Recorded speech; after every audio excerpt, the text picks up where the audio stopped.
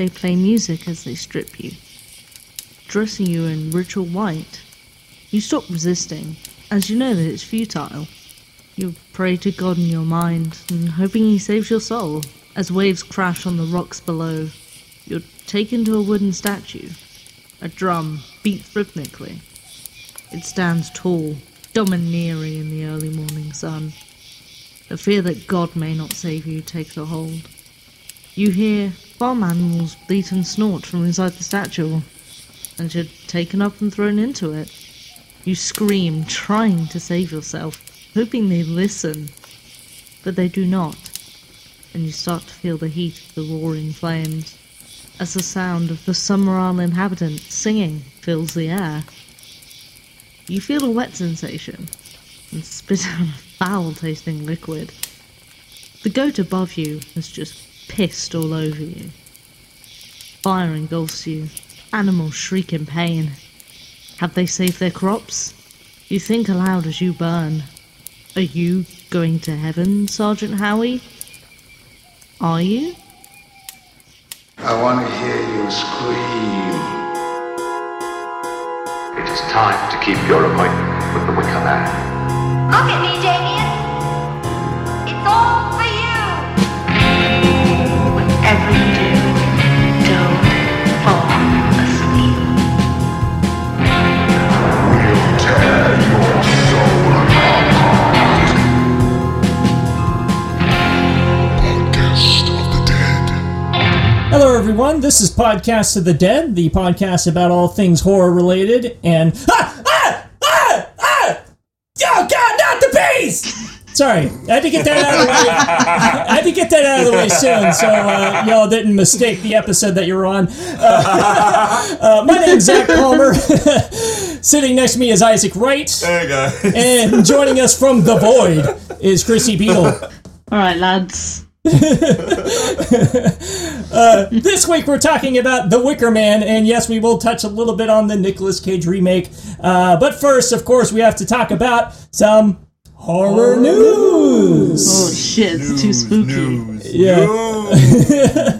And we have a fuck ton of news today. Yeah, so this is a good week. Yeah, it's a good week. Last week, not so much. This week, too much. Yeah. Right, we have some birthdays. We were Linda Blair, who looked worse when she was 12 than she does now at 60. Celebrated her 60th on the 22nd.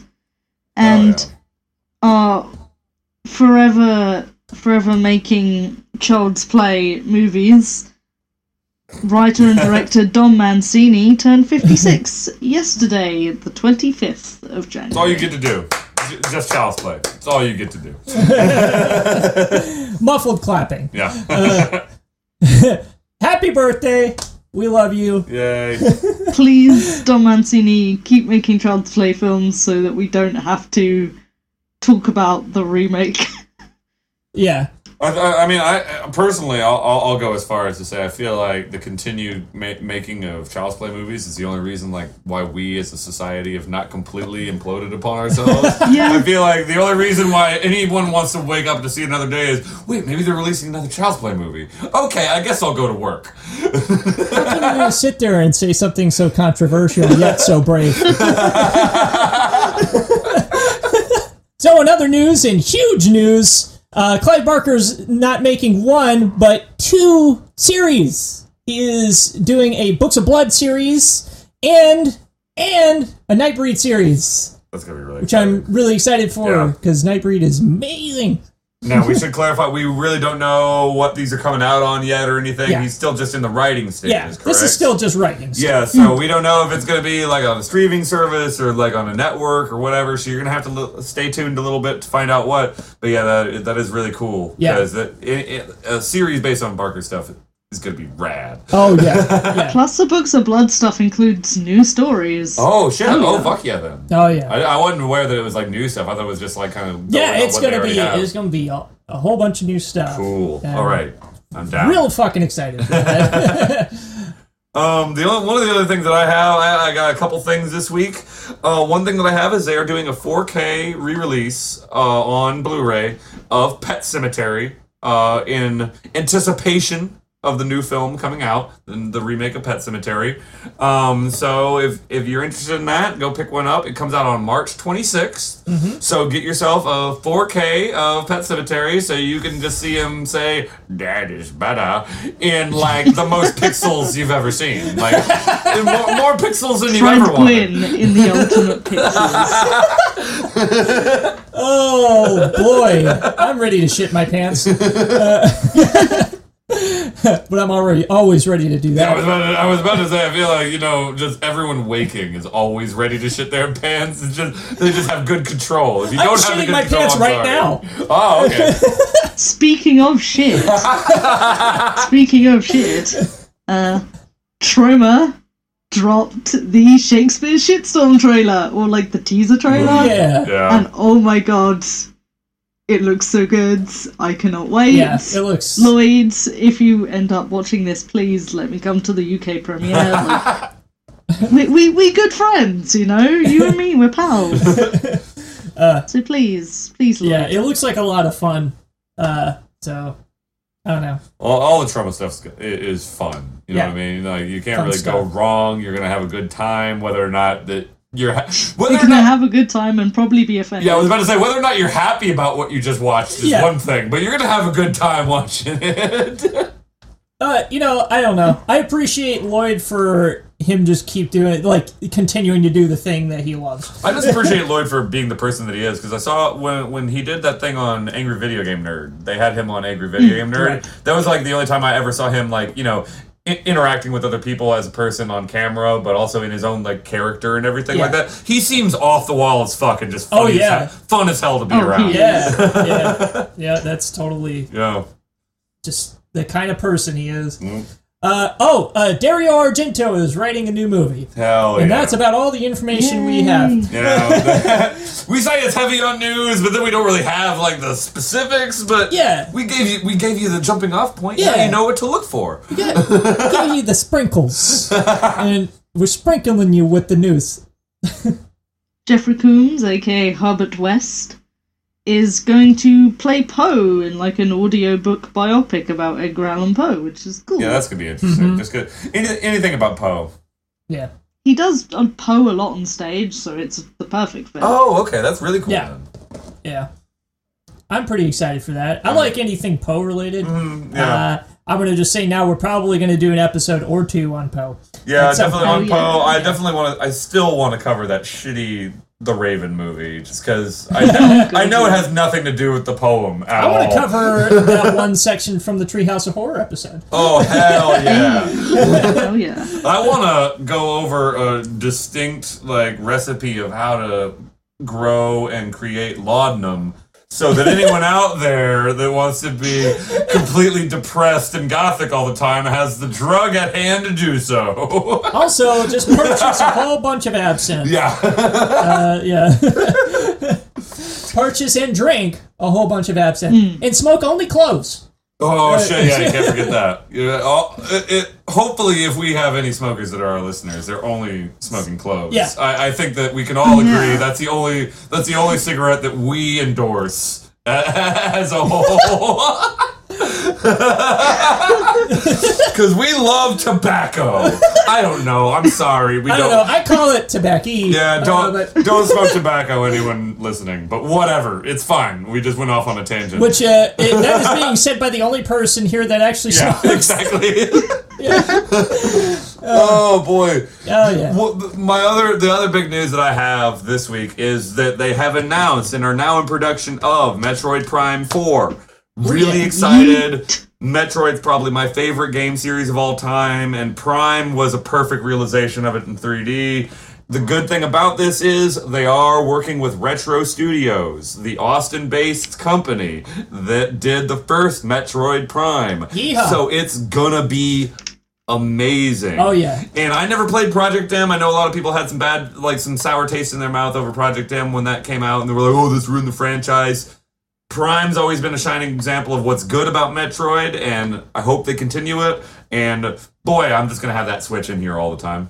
Like I'm just gonna have the handheld Switch that's in my room. You're like, I want to play Smash Bros. Like, no, Was it Project M? I thought they had one that was called Other M. Not right? Project M. Yeah, Other M. Oh, I'm Other sorry. M. Yeah. Okay, Project yeah. M is Smash Okay. Brothers. It's been modded by individuals for play in a tournament setting. I apologize, but there's your revision for the week. I fucked up, but we fixed it quick. That's There the you go. correction section. It was real quick. In the vein of Freddy versus Jason, Oh, we yeah. were going to have Leprechaun versus Candyman. But luckily, Tony Todd said no. Some sort of shred of dignity. Yeah. Tony Todd is a treasure. Yeah. He is. I'm sick of versus movies. I think that played out in the early 2000s. I don't think we need to go back to that, please. So let's not do any more versus movies. Freddy versus Jason 2. Oh, I'm calling it. God. Tap Well, no, Bruce versus Frankenstein. That was meant to be a thing. Really? Huh. Huh. A sequel to My Name is Bruce. Yeah, that's what I figured. Gotcha. I mean, they need to make a sequel to Bubba Hotep. Can we get a Bubba Hotep 2, please? The Hotepening? Oh. Hotepiner. Hotepinator. We need to stop this. I don't think this could go any good place, but...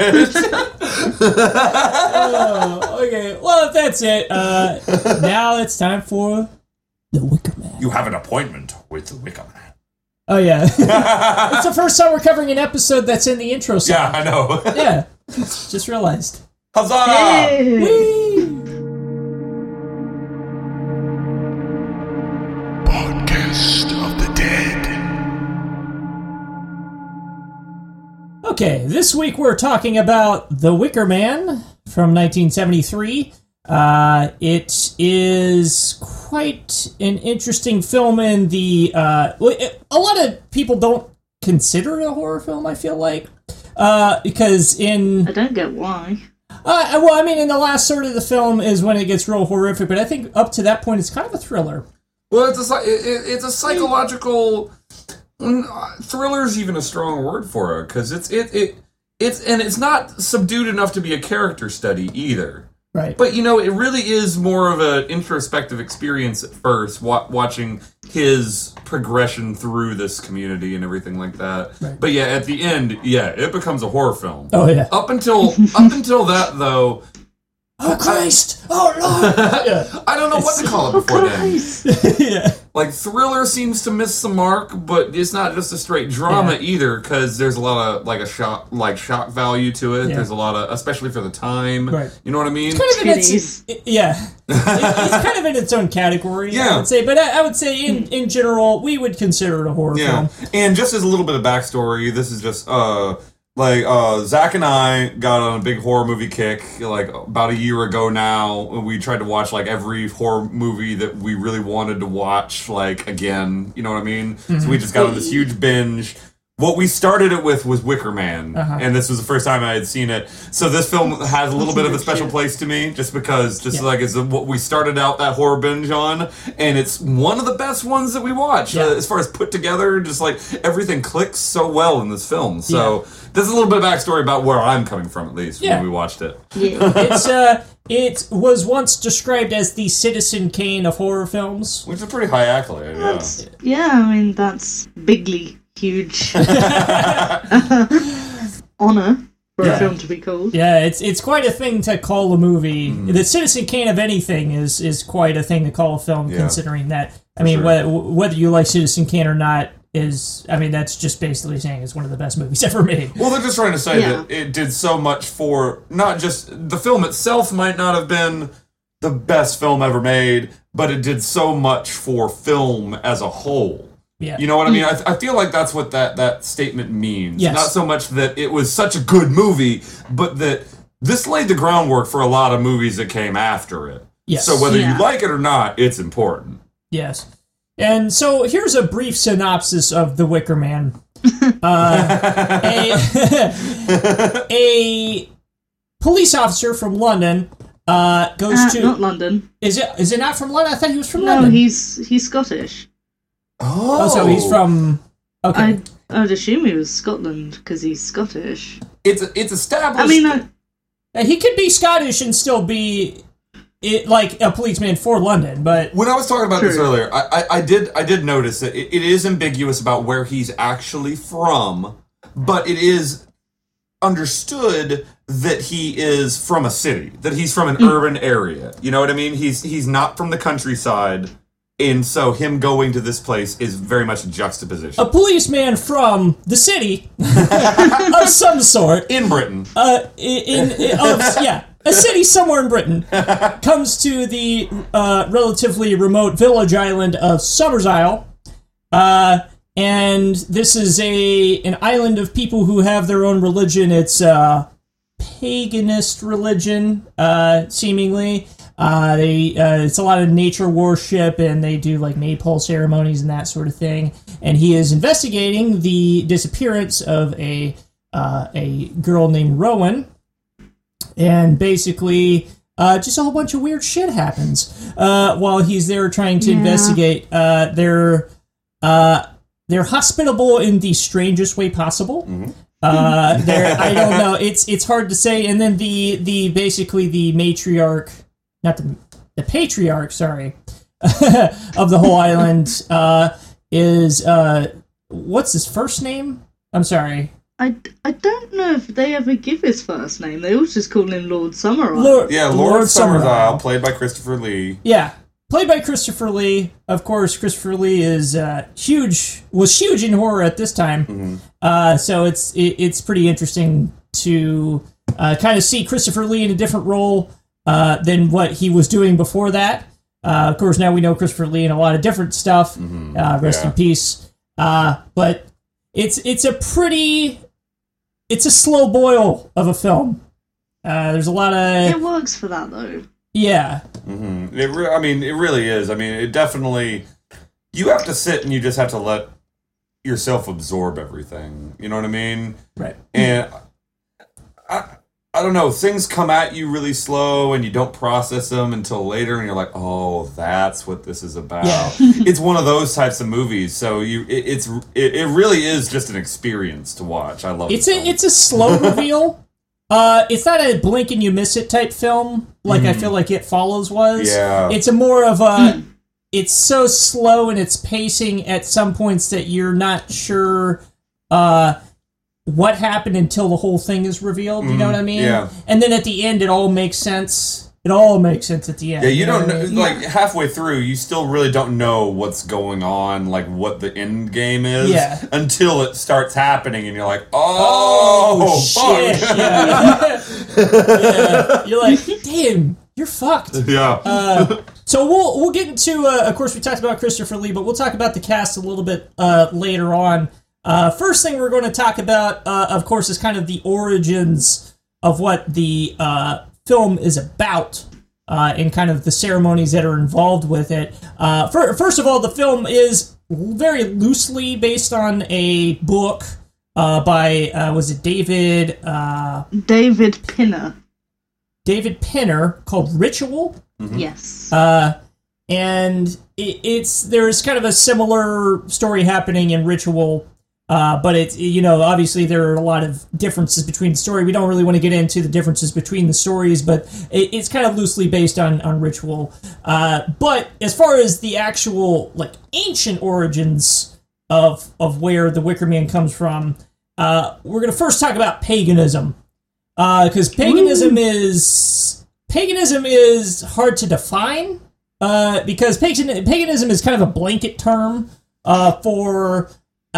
kind of early Christians, like this is like mid-Roman Empire Christians, for instance, they kind of called pagans anybody who wasn't Christian that kind of worshipped, like, was polytheistic. Yeah, that's what... And they had like nature worship and that sort of thing. Yeah, that's what you said, is that paganism's kind of just a blanket term for polytheism as a whole. But we talked about this a little last night. That's like, a lot of nature worship, like Shinto or like the Druids of England and stuff like that, they are pagan, and we consider them pagan, but yet you wouldn't really call the ancient Egyptians or like the ancient Mayans pagan.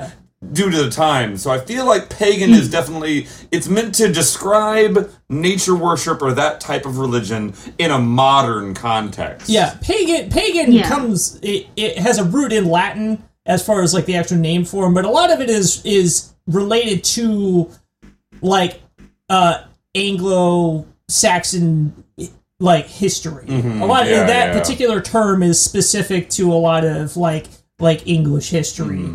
But paganism in general is not only just polytheism, but it's polytheism with nature worship. Right. And like nature worship and like the importance of seasons and that sort of thing. Yeah. A lot of it relates to growing food.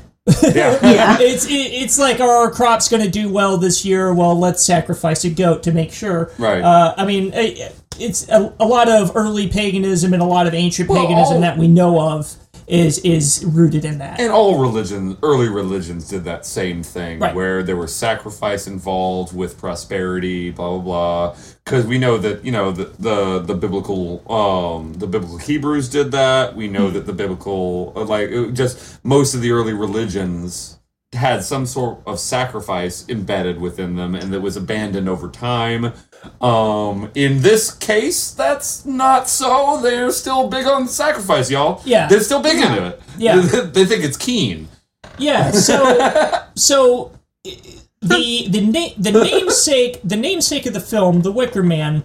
Of course, if you've seen the film, like we said last episode, we're assuming a lot of the time you've seen the film. This time we're going to assume you saw the film, because it has been out for a very long time. At least if you've seen this one, you've probably seen the remake. Yeah. You've seen one of the two, and so you might be confused when we're talking about how good this movie is if you've only seen the second one. We'll talk about that later, though. I'm sorry, jumping the gun a bit. Yeah, so The Wicker Man, which is the sacrificial, basically, pyre that the animals and the policeman, whoever it happens to be, whether you're watching the remake or the original. In the original, it's Neil Howie. In the remake, I can't even remember what his fucking name is. Woodward, I think, is actually his last name. I don't remember either. Yeah, just Nick Cage. Nick Cage, but I think his last name might be Woodward, or as like a reference to. You mentioned that, yeah. When we were watching it, you did mention. I think that's a reference. No, to... I think his daughter's name. His daughter's name is Rowan Woodward. But I don't remember if his name's Woodward. Anyway, the sacrificial pyre that he's burned in at the end is the Wicker Man. That's the namesake of the film. And Wicker Man, of course, in older pagan practices, was a real thing. This is a thing that they would put birds and goats and all kinds of animals inside of, just like you see in the film, and they would burn it for sacrifice. And specifically in Ireland, pre them meeting the Romans, that was a thing. They sacrificed humans as well. That was a thing that actually happened. They would burn people inside of these wicker men. And people probably volunteered as well at that point. Yeah. People would probably volunteer because it would be seen as noble. Exactly. And I mean, it always was for the idea that the crops are going to flourish next year because we made this sacrifice to the gods, or the fish will come back to our waters this year because we made this sacrifice to the gods, and it's such a great sacrifice. So yeah, with that implication, I could see how an early civilization person would say, I want to do that. Yeah. I want to give my life for that reason. And of course, this isn't specific to just pagans in Ireland. I mean, this is we see ritual sacrifice in a lot of ancient civilizations, and the Mayans, right? Yeah, the Mayans were big into it. I feel like the Aztecs were too. The Incans, and I mean, it's we see a lot of, and people are, like we said, people are volunteering to do this ritual sacrifice because they know that is a path to glory on the other side, or heaven, or whatever you want to call it. They did it with the Egyptians as well. Yep. Like if a pharaoh died, his staff would volunteer to be buried in. Yep. Yeah. So ritual sacrifice is not that strange of a thing in these older religions. And the Wicker Man was really just kind of a symbolic thing of course, symbolic in the sense of it's meant to be this glorious pyre, because they could have just burned them on a big pile of sticks. Yeah, I was just now thinking about, I mean, I wonder what the significance really of it looking like a man is. You know what I mean? It's like, if there's not a human inside it, it still does look like a human, and it contains the fruits of their labor. It either contains their crops or their livestock and stuff. So it really is like they're sacrificing a part of themselves in hopes that the gods or whatever will make them fruitful. So it's an interesting image to make it look like a person. Yeah, I think a lot of the significance of it, I mean, I guess if it's shaped like a person, it's not necessarily a pyre. That would make it more of an effigy. Yeah. But I mean, it's just one of those things where there are some things about paganism and some of the rituals that we know of. Some things have been lost to time. Mm-hmm. So some interpretations we're just making off of what we know. Mm-hmm. And one of the other rituals that we're going to talk about is Maypoles or Maydays, which is a celebration of basically spring. Yeah, the coming of spring is really the best way to describe it. Yeah. And both of y'all have pretty interesting histories with the Maypoles and Maydays, and it's fascinating that y'all both have history with this, because it's kind of an old world thing, and just at least coming from my experience, the reason why I have any knowledge of it at all is because my parents are kind of older. They're from an older generation. They had me when they were really a lot older than most of my peers' parents were than when they had children and stuff like that.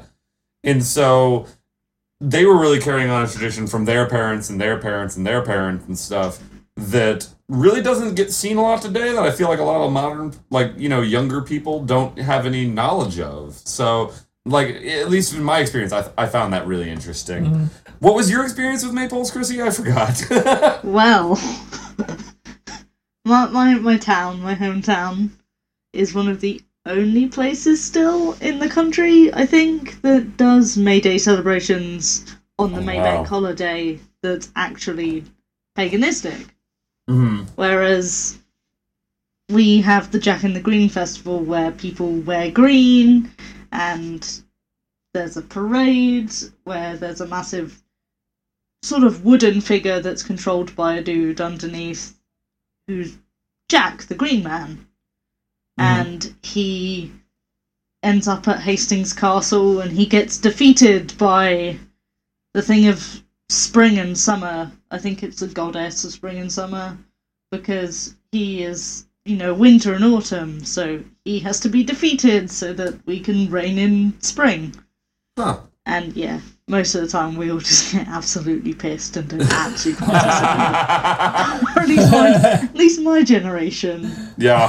Me and my friends, we go near it. We just go and get absolutely pissed. I was just going to say, that's really cool that even today that there is a community out there that's still kind of trying to keep that tradition alive. And I mean, it's not even it's not a religious thing, it's not a pagan thing anymore. It's just kind of like a community thing at that point. And I find that really interesting, which is very similar to my experience with May Day and Maypoles and stuff. Because when I was young, my parents would throw May Day parties for the kids in my class, essentially. And so they would invite everyone over. We'd have Maypole. And, it's just a little party, parents socialize, the kids fuck around and do whatever the fuck they want and wrap ribbon around a tree. So I remembered all that and after watching Wicker Man, and so I did call my mom and I was like, so to you, what was the significance of all this? Like, why did you do this? She's like, oh yeah, no, it's just something my parents did, and it's just a celebration of May and springtime and rebirth. And then my mom did hesitate a little bit, and she's like, the maypole itself kind of is just about sex and stuff like that. I'm like, yeah, I know. It's the phallic symbol. I've seen a movie that tells me it's the phallic symbol. She's like, yeah, we tried to separate all that. We didn't really want to expose you to it. The maypole is a dick, Mom. The maypole's a fucking dick. Oh, man. If if in fourth grade I would have had the presence of mind to scream that at my mother in front of all of my classmates, Ma! my life would have been complete. Ma, the maypole's a dick! Maypole looks like a dick, Ma! Why are we wrapping these ribbons around it? Gotta let that shit be free! Free the dick! The dick! At which point, in my mind, I'm gonna hope she'd be like, "No, you always wrap up your dick. Come on, safe sex." Yeah. And then just bring it all full circle. See? Yeah, we're bringing it back to the follows up. So make sure to always wrap shit up. Absolutely, Yeah. Wrap it up. We actually have. I'm just gonna break off really quick from our narrative and say we actually have some very good PSAs. Fucking wrap it up, guys. Come on now. Wrap it up. Wrap it up. That's all we gotta say. If it's raining, you wear a raincoat.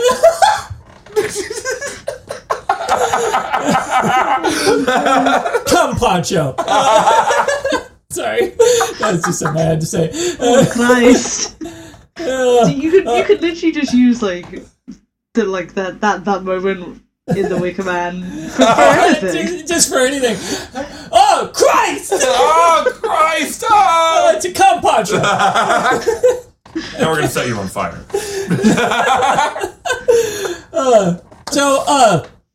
To get back on track real quick, Chrissy, you mentioned the Green Man, which is not a reference to Charlie Day or Always Sunny. No. The Green Man is a character within paganism, as you know, like you said, the Green Man has to be killed to kind of ring in spring, and kind of it's a representational figure. It's interesting that Green Man is the name of the pub.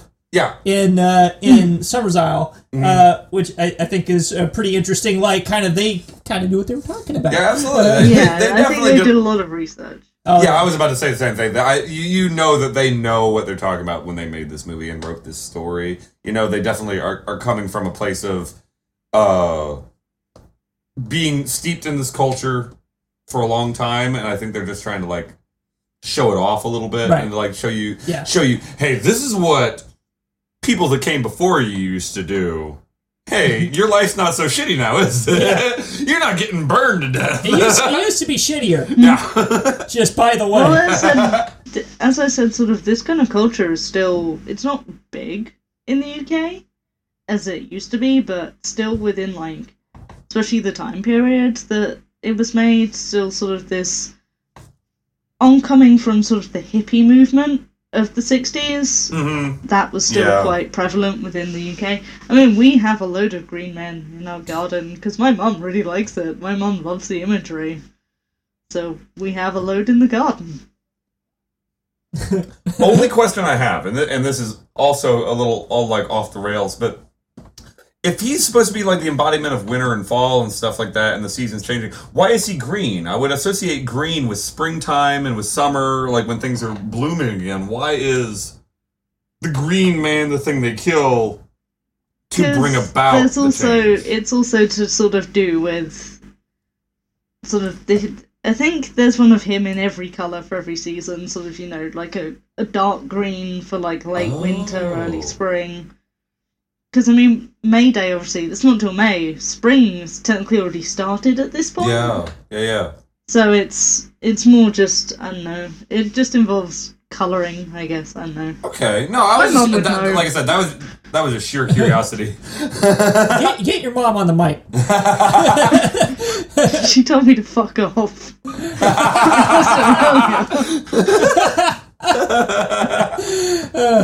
Oh boy. Well, so they clearly did their research, and by them we mean the cast and the writers and the director. The director is his name is Robin Hardy. And he hasn't done a whole lot of stuff, so we're not going to talk about him too much, but he did write the novelization of this film, which is also just called The Wicker Man. It expands on the story just a little bit, but he hasn't really done enough for us to talk about, although he did do a spiritual successor to The Wicker Man called The Wicker Tree, which none of us have actually seen. Yeah, unfortunately, this is one where we really don't have a whole lot to say about it. Unfortunately, I don't know how easy it is or hard it is to find. I would recommend seeing it. I think I know I'm going to keep my eyes out for it if it comes around. But at the same time, I don't think it's necessary to really understand the original movie. All I know is that there's really bad green screen with Christopher Lee in a cameo, and the green screen is apparently terrible. And my mate Dave told me that, so... Because Dave's apparently seen it. Was this made when Christopher Lee was still alive? Yeah. It was made 2011. Oh, okay then. All right. Yeah. Well, I thought you meant they were CGing Christopher Lee in there, like we were talking about last episode or whatever. Yeah, no, that would have been terrible. It's literally bad green screen. Oh no! Not to bring it back to Rogue One again. Yeah, right. No CGing. Stop CGing dead people. Yeah, please let's not do that anymore. Do Stop making holograms of dead people too. For that. Well, for that matter, I do want to see the Michael Jackson hologram tour. I don't know. Is that just me? Am I the only one that's bought into that nonsense? No, it's not just you. I'm mildly curious, but I don't know. You get him and Hatsune Miku on stage together? Oh boy, you're gonna blow the roof off. There's something inherently weird to me about using a dead person's likeness. Do you know what I mean? Yeah, it feels weird. Mm-hmm. Feels weird. It's kind of like that fucking Capital One commercial that I've seen recently that has "Let's Go Crazy," the Prince song in it. Prince would never have agreed to that. It just seems state enjoying money. Exactly. Yeah, but I digress. No, man. When Bob Dylan dies. Oh yeah. God, like he's so protective of all his shit right now. Yeah. But whenever he dies, they're gonna pillage the corpse of his lifelong work. You know what I mean? In the same way, if Jello goes before the rest of the dead Kennedys, they're fucking if Jello goes, because then they have the rights. Oh God, that. I don't want to think about that. Please don't install that thought in my brain. Anyway. I never want to hear fucking a Dead Kennedy song on a Ford advertisement. Like that's where I draw the line, guys. Oh God, that would be terrible. I know. I would kill myself right there. We should talk about the Virgin Howie versus the Chad Summerisle in terms of casting. But I mean, we to speak of people who are no longer with us, Christopher Lee, of course, plays Lord Summerisle in this, and this is coming right off the heels of him doing all of the Hammer Dracula films, and supposedly, this has not been confirmed, but supposedly he did The Wicker Man for free, just so he could get a contract that was not with Hammer, so he could get out from under all the stuff he was doing for Hammer. I can believe that it was true, honestly, at that point. I can believe that was true, yes. How many movies had he done with Hammer? A lot. Countless. Really? Countless. So that was just like an era in his career, not like a couple years, but... Yeah, he was done being typecast. Yeah. He was, and he has said... he said before he died that Wicker Man was not only his best performance, but probably the best film he was ever in. Really? Yes. That's he amazing. Said it was one of the most fun ones to work on. That's great. Because, I mean, you could see how much, love they put into this movie just from watching it. You love watching it. It's so good. And he probably liked it because he didn't get dope peed on. Edward now you have Woodward to explain that, though. Edward Woodward was not a happy man. Yes, in the scene with the Wicker Man, one of the shots of Edward Woodward where he looks really surprised when he's in the Wicker Man. That's because he's getting peed on by a goat. That is probably the only thing he didn't like about the film, though. But he actually did enjoy doing the Wicker Man a lot. I mean, I think most people involved were pretty stoked to do this movie. I think they must have done the Wicker Man scene really early on, because I swear to God, he looks pissed off throughout the film. He does not, and I know it's just because he's a good actor and everything, but he looks like he does not want to be there. Yeah, it's interesting because they were kind of rushing the building of the Wicker Man near the end. And the reaction when he comes over the hill and finally sees it is apparently a real reaction. Really? Because he had not seen the prop up to this point. He had not seen the final construction. That's the best way to do it. Yeah. Like, I can't, like, I wouldn't have thought of that. You know what I mean? Like, that's the best way you could possibly do a reveal for that. Oh, Jesus Christ! Oh, shit! Well, they did that with That's the kids real. in it as well. None of them had seen Bill Skarsgård Oh. until... No, was this the first one or the remake? Wait. No, the remake with Bill Skarsgård, the scene where he, like, contorts out of the fridge, Yeah, that's the first scene that they time ever they'd see ever him. seen him. Yeah. Ooh. Yeah. That's amazing. It's a really effective technique. Yeah, Yeah. it really is. kind of Hide your hide- fucking props. Genuinely hide it, and then have the genuine scary moments. Oh no, it's not when he contorts out, it's when he's in the garage. When they see him in the pictures in the garage. No, I heard it was when he contorts out of the refrigerator. I heard that was the first scene that they ever saw him. See, I read the other That's- one. Who's telling us lies? I don't know. All I know is apparently the adult actors also got freaked out at Pennywise. I read Yeah. that. I read that recently. Now the part two, Edward Woodward is also dead, as is Ingrid Pitt. So I think all the Yeah. big main cast are unfortunately no longer with us. Yeah, I mean, but you gotta expect that from the 70s Yeah, movie. I mean, they were all old. Yeah, I mean, rest in peace, all of them, and they made a really good movie before they died. Because I swear to God, this is, like I said, one of the best horror movies we've watched. So yeah, and Ingrid Pitt, also a horror alum, had done a lot of horror films in the A 60s and Hammer 70s. alum at that point too. Yeah. oh, was she really? Yeah, I mean, she had done so many great films. She did what is The Vampire Lovers, which is an adaptation of Carmilla. Yeah. And just so many good things about this film, like leading up to like they had been in shitty films, obviously, but like leading up to this, they knew their shit coming into it. They were horror alums. Did she work with Christopher Lee prior to Wicker Man? Like, if they were both from Hammer? Yeah, quite a few times. Did they really? Yeah. Oh, that's really cool then. Okay. Yeah, So Countess Dracula. I think The House that Dripped Blood. I can't remember if he was in that. I can't remember either now. Oh yeah, no, The House of Drip Blood. Yeah, he was in that with Peter Cushing. What else was Woodward in? He was in a lot of. I said he was also in Hot Fuzz. Oh shit! Is he really? Which character is Yeah. he in Hot Who Fuzz? is he in Hot Fuzz? Yeah. He had a support. It doesn't say who he was, but he was in Hot Fuzz apparently. Oh. We were gonna mention this later, but for anyone who doesn't know, Hot Fuzz is a Simon. He was Professor Tom Weaver. Oh, shit. Yes. All right, I just want to get this out there really quick, just so people aren't confused. Hot Fuzz is a comedy movie that stars Simon Pegg and done by Edgar Wright, and it's a movie about a city police officer going to a small, idyllic town to investigate a murder, and then shit starts happening really fucking weird under the surface. Yeah.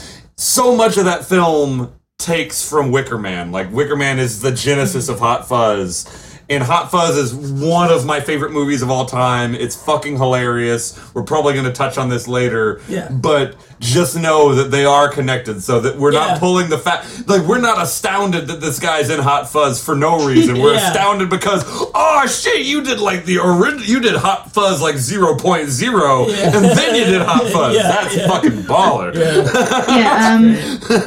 He did. Edward Woodward was known for theatre work mostly, but as well as a lot of British TV. Mm-hmm. Okay. That's cool. Yeah. It's amazing. Yeah, so there's a lot of the film centers a lot on obviously rituals, ceremonies, paganism, and sort of the things that we go through to basically convince ourselves that things are going to be better in the future. And a lot of it has to do because obviously Neil Howie is the name of Edward Woodward's character in this, and he kind of represents, obviously, a lot of Christian ideals. He's a very Christian man. He comes from a community where they are very devout Christians, and he's literally a virgin. Yeah, literally, he's a virgin, and he's coming into this society of, paganists who are very open sexually, and they have a lot of these old paganist traditions, and so it's kind of a case study on generations and like the difference between the clash of generations, the clash of not really the clash of religions, although in a way it is. But it is more of a clash of ideals in like old versus new sort of thing. Specifically, and I kind of want your input on this, Chrissy, is I feel like it's specifically a clash between old and new in Britain. You know what I mean? Because I feel like we were talking about a little bit earlier, America is very much a product of colonialism. We're very much a modern nation, whereas Britain has a long, long storied history dating back to, prehistory. And so, I don't know, like I said, I just kind of wanted your input on, like, whether or not it is, if you feel that it's kind of like the British traditions, like, clashing. It's very much sort of that Christian versus sort of like that devout Christian versus heathen religion. Especially the fact that he literally calls them heathens like all the time throughout the film. Yes. Because that kind of thing is definitely sort of in a lot of isolated parts of Ireland and isolated parts of Scotland. That kind of thing is still sort of there. Really? Because sort of the Christians couldn't get out there. Not entirely in terms of that thing, but like how Hastings still has like a May Day festival. It just means that Christians haven't entirely taken over. Yeah, I mean, them being on an island just inherently makes them isolationist. You know what I mean? Yeah. So they cling to those ideals because they haven't really heard any other ones. Yeah. Another really quick question. Do y'all learn like about like pagan stuff in school, like when you're coming up, like through the education system? Not that I really remember. We possibly did. I was curious. Remember school. No, like I said, it's just there's so much more. My brain is taken over with shit posting and horror films. But we probably did. That should be what everyone aspires to. We probably did, especially with Hastings being still so in that kind of mindset a little bit. We probably I think we probably did touch on that kind of thing, maybe like in primary school, which is elementary and middle school for y'all. Yeah. Yeah. We don't have to go through like 4 different schools. Yeah. I think the line that embodies like that struggle between the old and the new and the pagan and the Christian to me is still that line when when the officer comes in and he's pissed off that she's teaching him about what the phallic symbol is, and that's what the maypole embodies and everything. And then the last line in that scene is, like, he's trying to argue with her, and she's trying to argue back, and finally she's just like, well, you see, Sergeant, it's just that some of our children can more relate to the concept of reincarnation as opposed to resurrection. Right. Being like a direct jab at Christianity. Yes. And I feel like that's like the embodiment of the struggle that's going on throughout the whole film. Like both with his character versus the town, both with like the symbolism and everything. So I feel like that line is a good snapshot of what they're trying to convey. Well, because that line basically says both sides think the other side is ridiculous. Yeah. You know what I mean? Howie would be seen as like a Christian religious fundamentalist nut job in these days. Oh yeah. I mean, that's how I view him. Yeah. Oh yeah. I'm just like, I sympathize with neither side on this, by the way. I'm just like, shut up, both of you. and to be fair, though, we did mention how that while on the surface, and at least looking at it from our perspectives, we feel like this is very much, a rejection of Christianity and just or at least a rejection of his idea of Christianity. But when you look at it, if you were to watch this and you are a devout Christian and you watch this is kind of a different story because it almost turns into a little, not uplifting, it's still super fucking depressing, but it does turn into a story of martyrdom as opposed to something else. Yeah. And Christopher Lee even says that. He's like, well, we're going to give you the biggest gift that most of your kind doesn't get in these modern times. You become a martyr. Martyr's death. Yeah. Bitch. Yeah. He literally, you're literally their Jesus right now. Yeah, and so it's interesting so much how being in a different mindset could flip your whole feeling about this film and about who you do sympathize with. Because, you and I, and like all of us, we don't really empathize with you. We're like, y'all are way too wound up into everything that you're into. Like, take it down a notch. Bring it back. Let's go get an icy and just talk about Pokemon cards. You know what I mean? Sounds nice right now. Yeah. But they're so, and you said it last night, they're so cocksure in all of their beliefs. Like, neither of them are wavering in the slightest. Oh, yeah. And so Greg Graffin's just there in the background laughing. Yeah. Yeah. I don't know. It's an interesting, it's very much based on perspective, I think. I think it's based on your own beliefs. It could be a different movie. Yeah. Entirely. Yeah. And I think that's a really interesting thing for a film to do, is for you to completely question a movie depending on what you personally believe in. Mm-hmm. Like, sometimes you just watch a movie to watch a movie, but this one is like, it can mean a completely different thing to you. Yeah. I mean, think about Jaws. It's a thinker. Yeah. But think about Jaws. It makes my thinky organ think. But, you feel one way about sharks. I feel like we all feel one way about sharks is please don't eat. Fucking love sharks. And then you watch Jaws and you're like, man, I still really don't want sharks to eat me. That's like, that's the takeaway. It's just like, I still don't like sharks to eat me. And legs and arms. Ugh. Keep my legs and arms, please. But you watch this and it's a completely different sensation. Eat me, but I love shark. I want to kiss on nose, but do not want face near mouth. Please. But I mean, that's such an interesting dynamic, and off the top of my head, I don't know if I could come up with another film that does it like that. You know what I mean? Yeah. Especially not a horror film, because horror films are a lot more black and white a lot of the time. And we've talked about how some horror films necessarily aren't. That there is some sympathy for the killer or whatever. I feel like a lot of the ones that we talk about are kind of more of in a gray area. And this one is definitely following that vein. Yeah. One of the other things that we talk about a lot with horror films, especially with It Follows, our previous episode, we talked about the role of sex in a horror film. Yeah, absolutely. And it's can't wait for my mum not to listen to this one again. Because we talk about titties.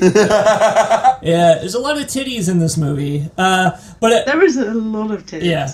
Rod Stewart dated Britt Kirkland or Kirkland is her name. The girl who played Willow.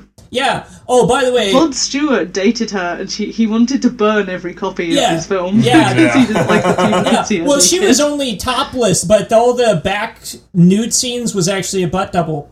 Yeah. And also, I didn't even realize this because it was a pretty good dub job, but she was dubbed over both for her singing and her talking, because she couldn't. They believed that she couldn't do a convincing Scottish accent. Which, I'll say the same. Which a lot of people can't. Yeah, I'll say the same thing that I said at the time is that, man, if that were me, I would have been like, "Fuck you, then. I'm not doing this role. Right. Like, either let me talk or don't let me talk, assholes." Yeah. Like, that's just me from like where I feel like I would be if I were an upcoming actor. You know what I mean? It's like fucking.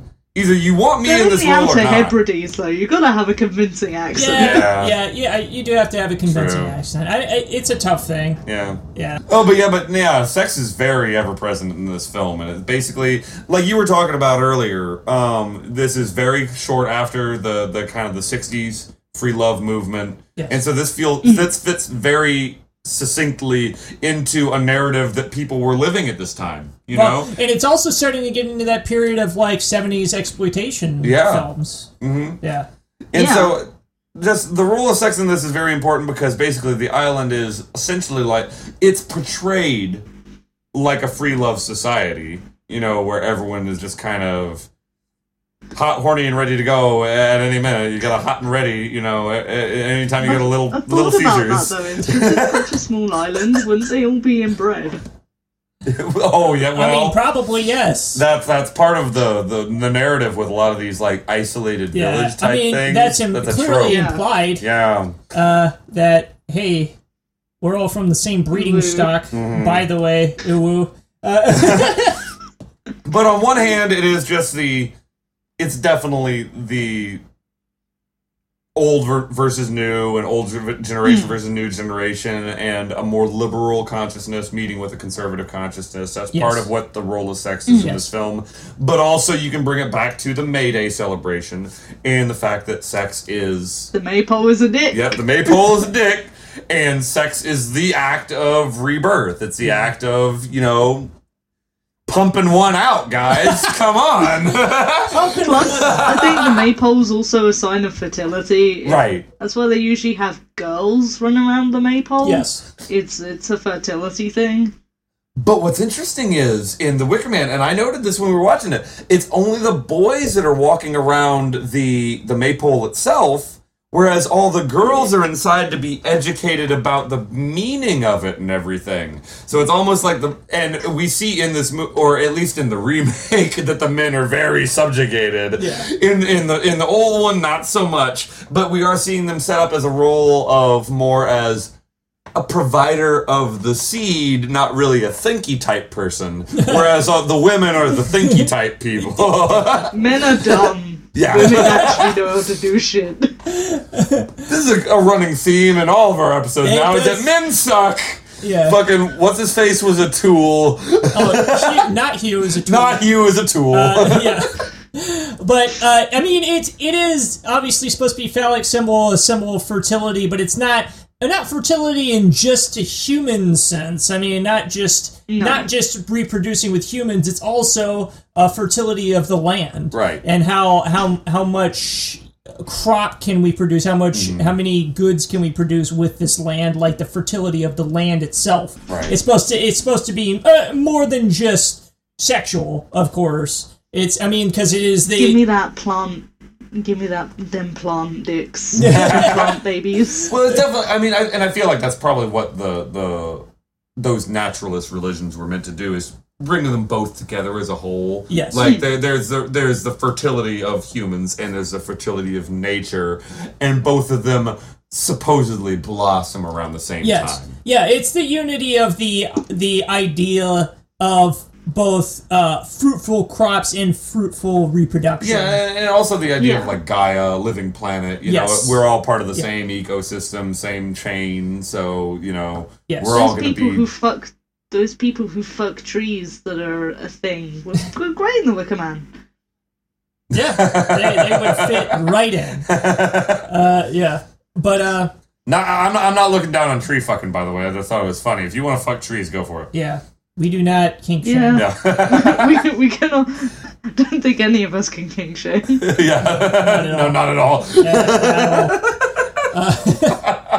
But basically, that's the role of sex. That's kind of the meaning of sex. That's kind of the unity of the ideal of sex and fertility of the land. And it has nothing to do with any of the horror aspects either. It's all about the context and about the story, which is interesting for a horror film. I find that to be a nice touch. Right. Yes. And obviously, the idea of sex is best, or at least the role of sex is best portrayed through the character of Willow, who we had mentioned earlier, is played by you said Britt Elkrid. I'm trying. I'll find her last name. I just know her name's Britt. Britt, played by Britt. Britt Eklund. Britt Eklund. Yes, that's right. It is. I'm sorry, but yes, she is the embodiment of this ideal, and she actually sings a song, which we just call Willow's song, basically about this idea of welcoming in the idea of sex, welcoming in welcoming the idea of getting that dick. and just, but I mean, obviously, it's also supposed to be tempting Howie, because Howie is obviously a very pious man. He is a virgin, and he's engaged to be married, right? Right, Yeah. right. Or- He's waiting till he gets married to his wife to give her the baby Right. cream. Oh, Jeez. but that is one of the best scenes in the film. Yeah. Is the temptation scene, because that song is really on point. It's so well done, and it fits in with the theme of the film so well, and it is so. The imagery as well, where she's like banging on the wall. Oh yeah. Yes. And what I take away from it is that it really is so telling and explorative of Woodward's character. You know what I mean? That you can see that he's fighting so hard. So, like, he's questioning. He's sitting there like, do I believe this shit? Yeah. I don't know. Yeah. I mean, if you're going with that ideal, if you're taking this from a pious Christian's perspective, it's like the temptation. It's like him resisting temptation. Yeah, and it's the victory afterwards. Like, Yes. after he comes out and he's just continuing his investigation again, Yes. a hardened Christian looks at that as like, that's what's up. That's that's what's good. You know what I mean? Yes. But you see this and you're just neither here nor there, and you're just like, What a nerd.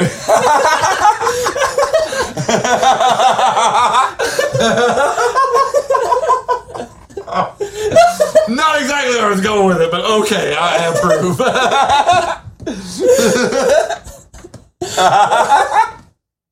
Oh, God. Well, y'all are on the same page about this, and I'm kind of off to the side, but whatever. Yeah. Neil Yeah. Howie is a fucking loser. But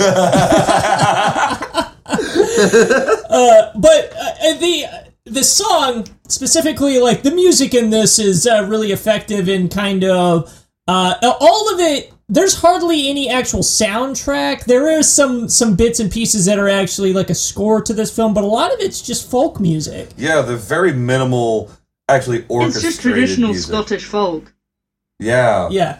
And it works so well. Like, something about it is so good in that, like, when you know it has to be quiet, it's quiet for most of the film to let you process everything. But anytime where there's a lot of people around, where there needs to be some energy in it, it delivers. And you're just like, yeah, this is how it would feel. Like, this gives you the feeling of being in that pub or being, like, biting your fucking comforter trying to not fuck that broad.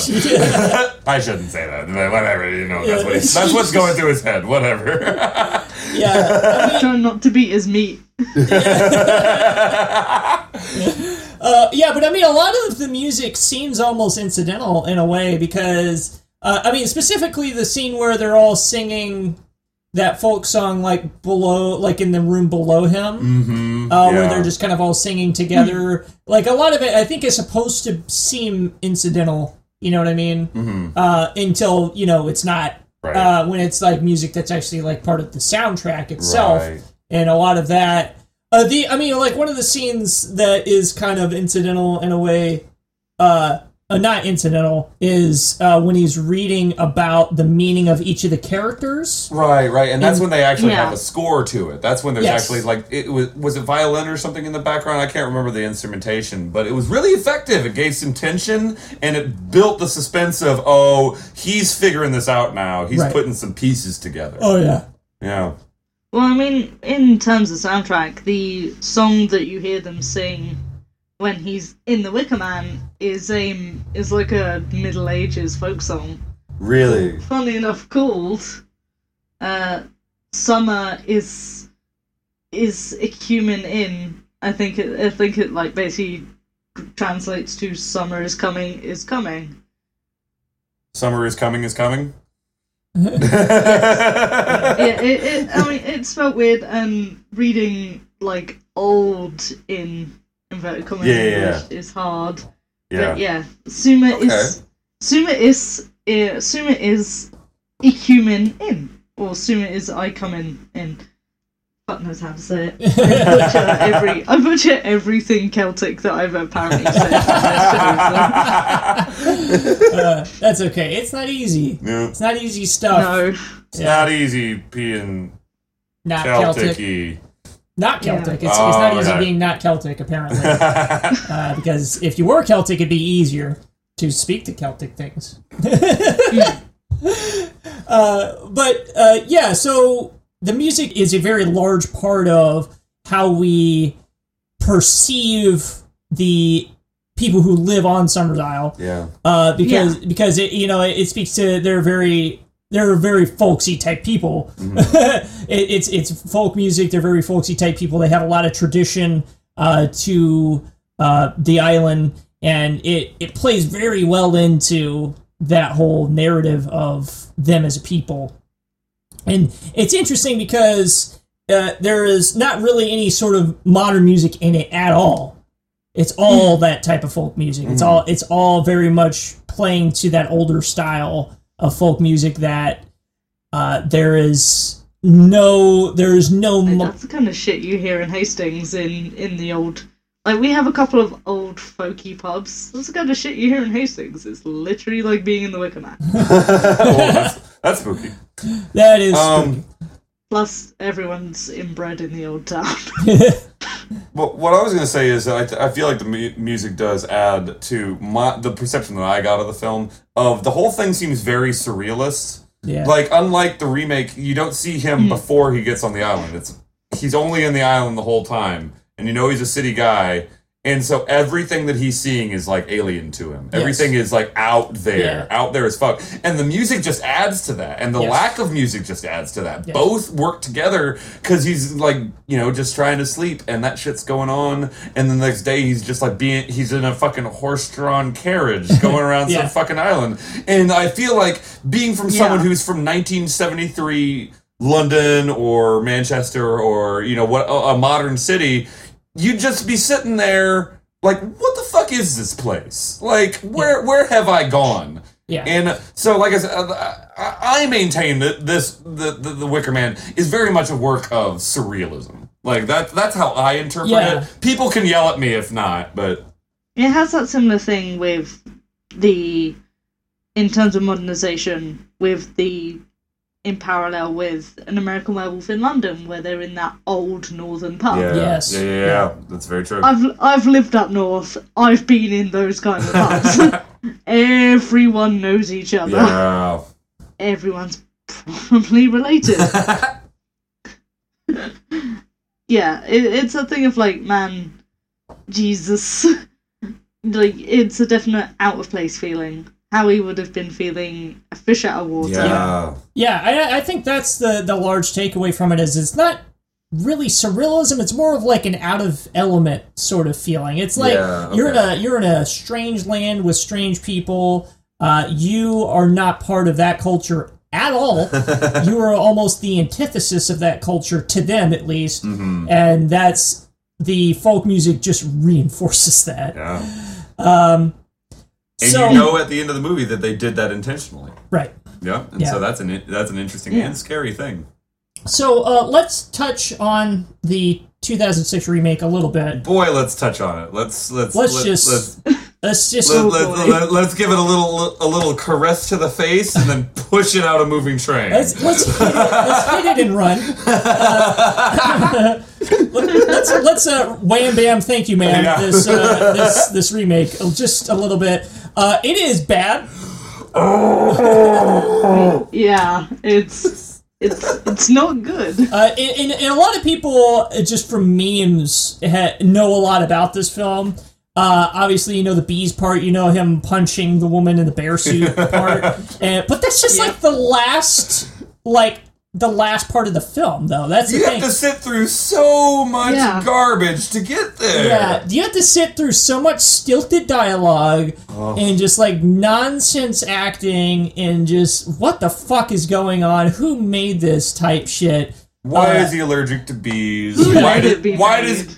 Why does he then decide to go to an island that's like main export is bees? Like if I were a cop, I'd be like, can I put this investigation on anyone who's not deathly allergic to bees? This is a health concern now. Not the bees.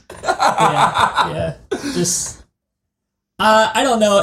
The movie is just poorly made. Let's take it from another direction really quick, just to show that we're not god-awful people and that we can respect other people's work. What are some things that do work about the remake? Is there anything? Do we think? It's unintentionally funny. Yeah, true. It's unintentionally funny.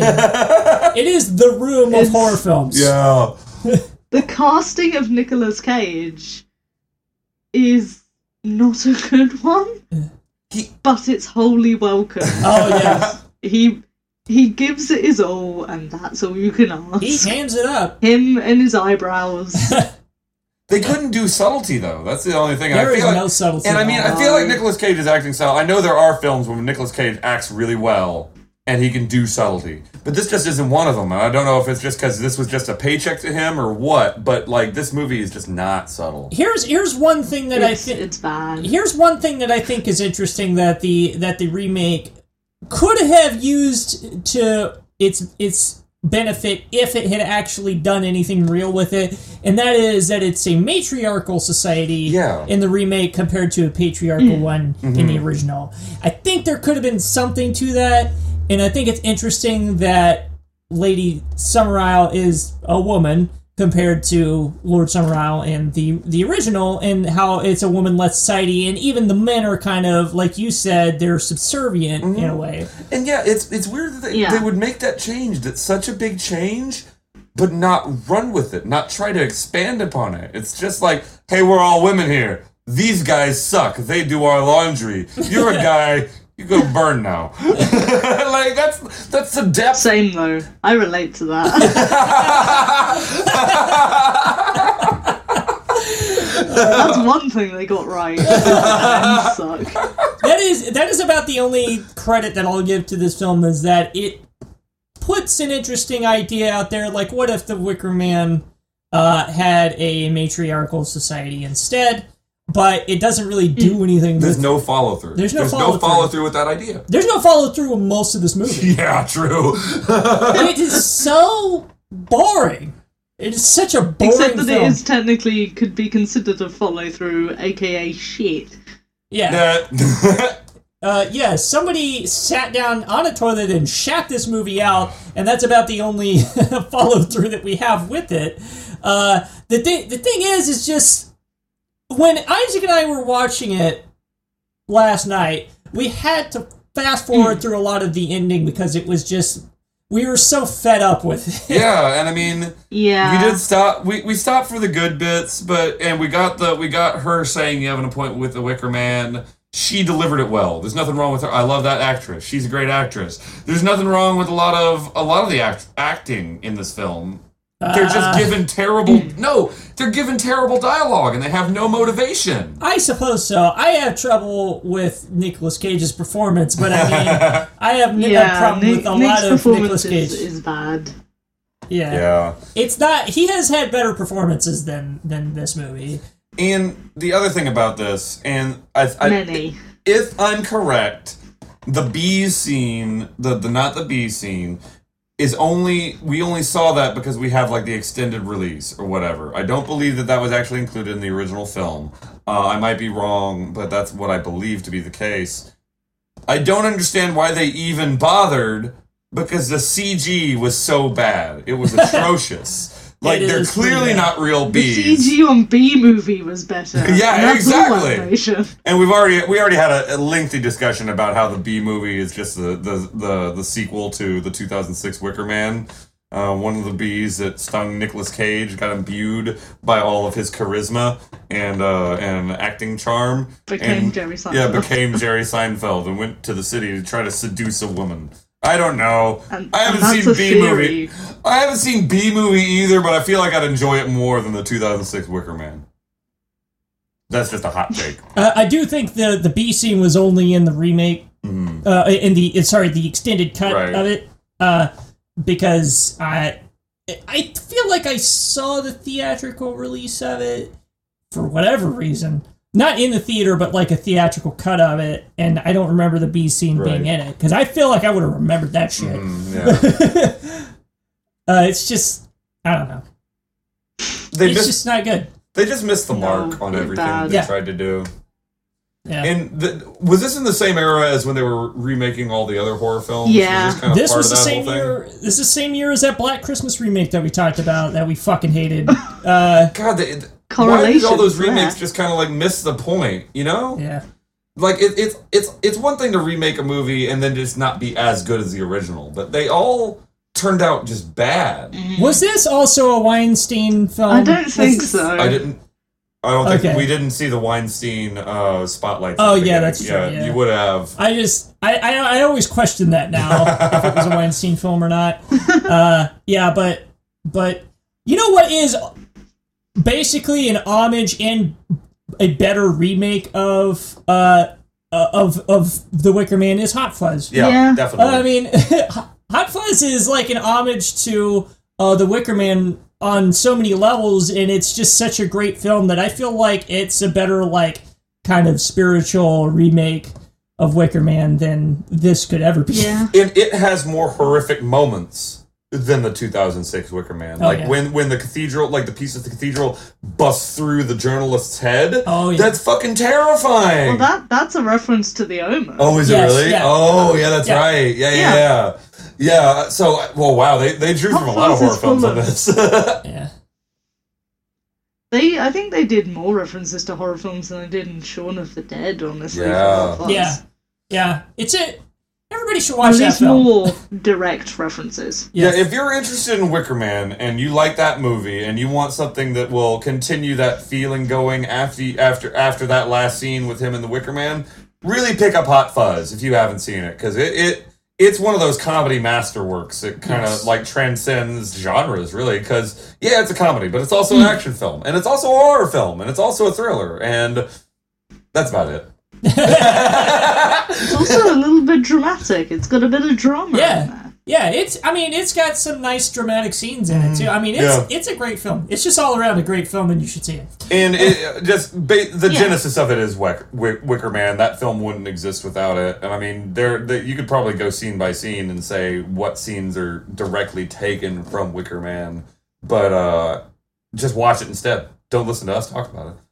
Yep. Jeez, Yeah, what are y'all doing? Yeah. I think it's on Netflix. Unless you want us to talk about it. and then If you tell want us to talk about Hot Fuzz, I'll fucking talk about that we'll shit do a forever. fucking episode on Hot Fuzz. There won't be any like actual. Hell There won't yeah. be any kind of actual research or anything. It's like, you remember that scene when that shit happened? Oh, that scene was fun. You remember the goose? I remember the goose. Oh, the goose. That was a swan. Oh But, shit, you're right. yeah, Fuck. It's a All right. swan. yeah. I have to fucking. I can't be involved in You've the just conversation. disrespected Yeah, one I- of the Queen's animals. The Queen will be at your house to have Prince Philip drive into it. Okay. So, what are some of our favorite moments of The Wicker Man? The 1973 one. The swords. Oh, the thing with the swords. hell Oh, yeah. yeah. Okay. Oh, Yeah, that that's part a is good- good. I It's kept really nerve-wracking. I kept thinking, how did they not dislocate their shoulders trying to get into that fucking hexagram or whatever? You know what I mean? Because Yeah. they pull their arms over each other's heads and stuff. I'm like, oh god, my shoulders would just break apart like Legos. Like what the fuck?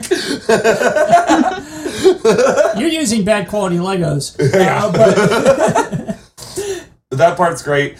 My favorite scene, it's kind of an extension of that, but my favorite scene is just the overall procession of him being very out of place in the fool's mask, and then even Christopher Lee being like, what are you doing? You need to act a little bit more, man. You're a fool. Be the fool. And he has no idea that he doesn't know how to have fun.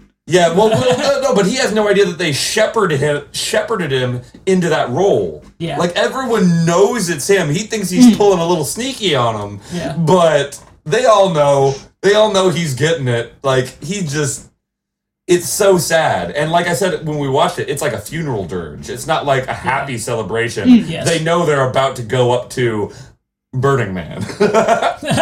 Literal Burning Man. yeah, Isaac and I had this theory that Burning Man is they actually sacrifice somebody at Burning Man. Yeah. Honestly, the amount of people that die of like Exactly. overdoses and shit at Burning Man probably isn't wrong. Yeah. It's just more ritual sacrifice, Yeah. Burning Man. Yeah.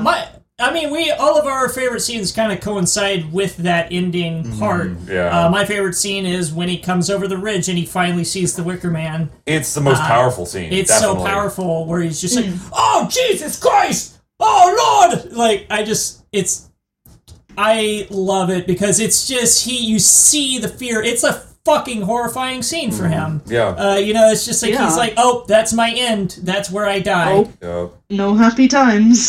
Only death. You have to think when they're talking about killing him that he's like, all right, they're going to fucking guillotine me or they're going to chop my head off or something. You know what I mean? He's like, fuck it, yeah, just do it then. Because he's really defiant and really... He's already like, yeah, I'm a martyr. Fuck you guys. You go to hell. And then he sees the Wicker Man. He's like, oh shit! I didn't think it'd be like this. Oh fuck! Can I get out of here? Can we not do this? I didn't think it would be a real Wicker Man. When you were saying you must keep your appointment with the Wicker Man, I thought that was like more lofty and like I thought it was an allegory for something. I didn't think you actually meant a real Wicker Man. Especially when he's seen, like, the people with the swords and the pretend head cutting off. Oh, like, he's probably thinking, oh, they'll do that to me. But yeah, exactly. He's thinking that they're going to do it. Yeah, no, that is a nerve-wracking scene with them going through the swords. That is, like, you put yourself in his position and he's just like, oh, fuck, oh, jeez, oh, fuck, I'd oh, jeez. shit myself. Yeah.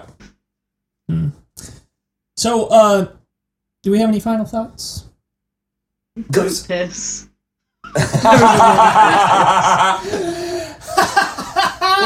the one thing that I think we found out that there is some research and like deep diving you can do on this movie, but the best part about this movie is I feel like you don't need to. Yeah. Like you can take a lot of this stuff at face value and it's very apparent.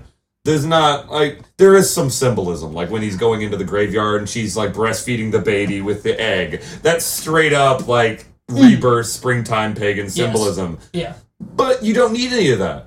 You just need the feeling of him being in this fish out of water situation, and it works. I think the film works on so many levels that there's not a whole lot of explanation needed. They do explain just enough for you to stay interested they explain enough about pagan, like the importance of the figures in the parade and all that sort of stuff. Exactly. I love that and part. just like and they kind of put it out there the difference between Christianity and their beliefs and their religion, that you don't need a whole lot of explanation to really get into it, No, it's a great film. It's fucking terrifying, and who doesn't love Christopher Lee? That's true. I love Christopher Lee's voice. For sure. I mean, he has one of the best voices that's ever been put to film, you know what I mean? Like, he has one of the best, tones and voiceover, like, qualities. Yes. Like, he can do anything, or he could do anything that he wanted to. It's amazing. Yeah, it's fantastic. The film is fantastic. All the performances are fantastic. It just works so well. Yep. It really does. Well, I think that's all we have for this week. Of course, as always, we love you. We're on a lot of social media still. None of those got deleted. We still have them. Yeah. We're on Facebook. You just search Podcast of the Dead on Facebook. We have a page. We're on Twitter at PC of the Dead. We're on Instagram at PC of the Dead. We also have a Patreon, which we keep talking about doing tiers, but we're still not sure. We're waiting until we have more people contribute, and then we'll think about tiers, I think. Of course, always putting it out there. You contribute enough, and you can pick the porn that I watch. I am dead serious about that. I am dead serious about it. I'm going to live stream with my cat. Live streaming Christy's cat. How are you not already paying for this? Okay. Again, I'm going to contribute $100 of my own dollars to our own Patreon, so I can tell Zach to watch like erotic Thomas the Tank Engine fanfiction. I'll do it. He's like, you don't need to pay me for that. Yeah. I do that on my free time anyway. You're admitting it. But our Patreon is patreon.com/podcast of the dead. Or is it PC of the Dead? I was about to say, I thought it was I like think it's Patreon Podcast of the Dead, but I guess that wouldn't make any sense. I think it is Podcast of the Dead. It might be PC of the Dead. I am not prepared. We're confusing everyone now. We should just stop. You can search us on Patreon. Yeah. There's a Yeah. search bar. You just put in Podcast of the Dead, you find us, and you give us money, and you can pick porn for Zach. Do it. I encourage it. I need new porn to watch. But anyway, we love you. Thanks for listening. Love you guys. Bye. Bye. We love you guys. Thank you.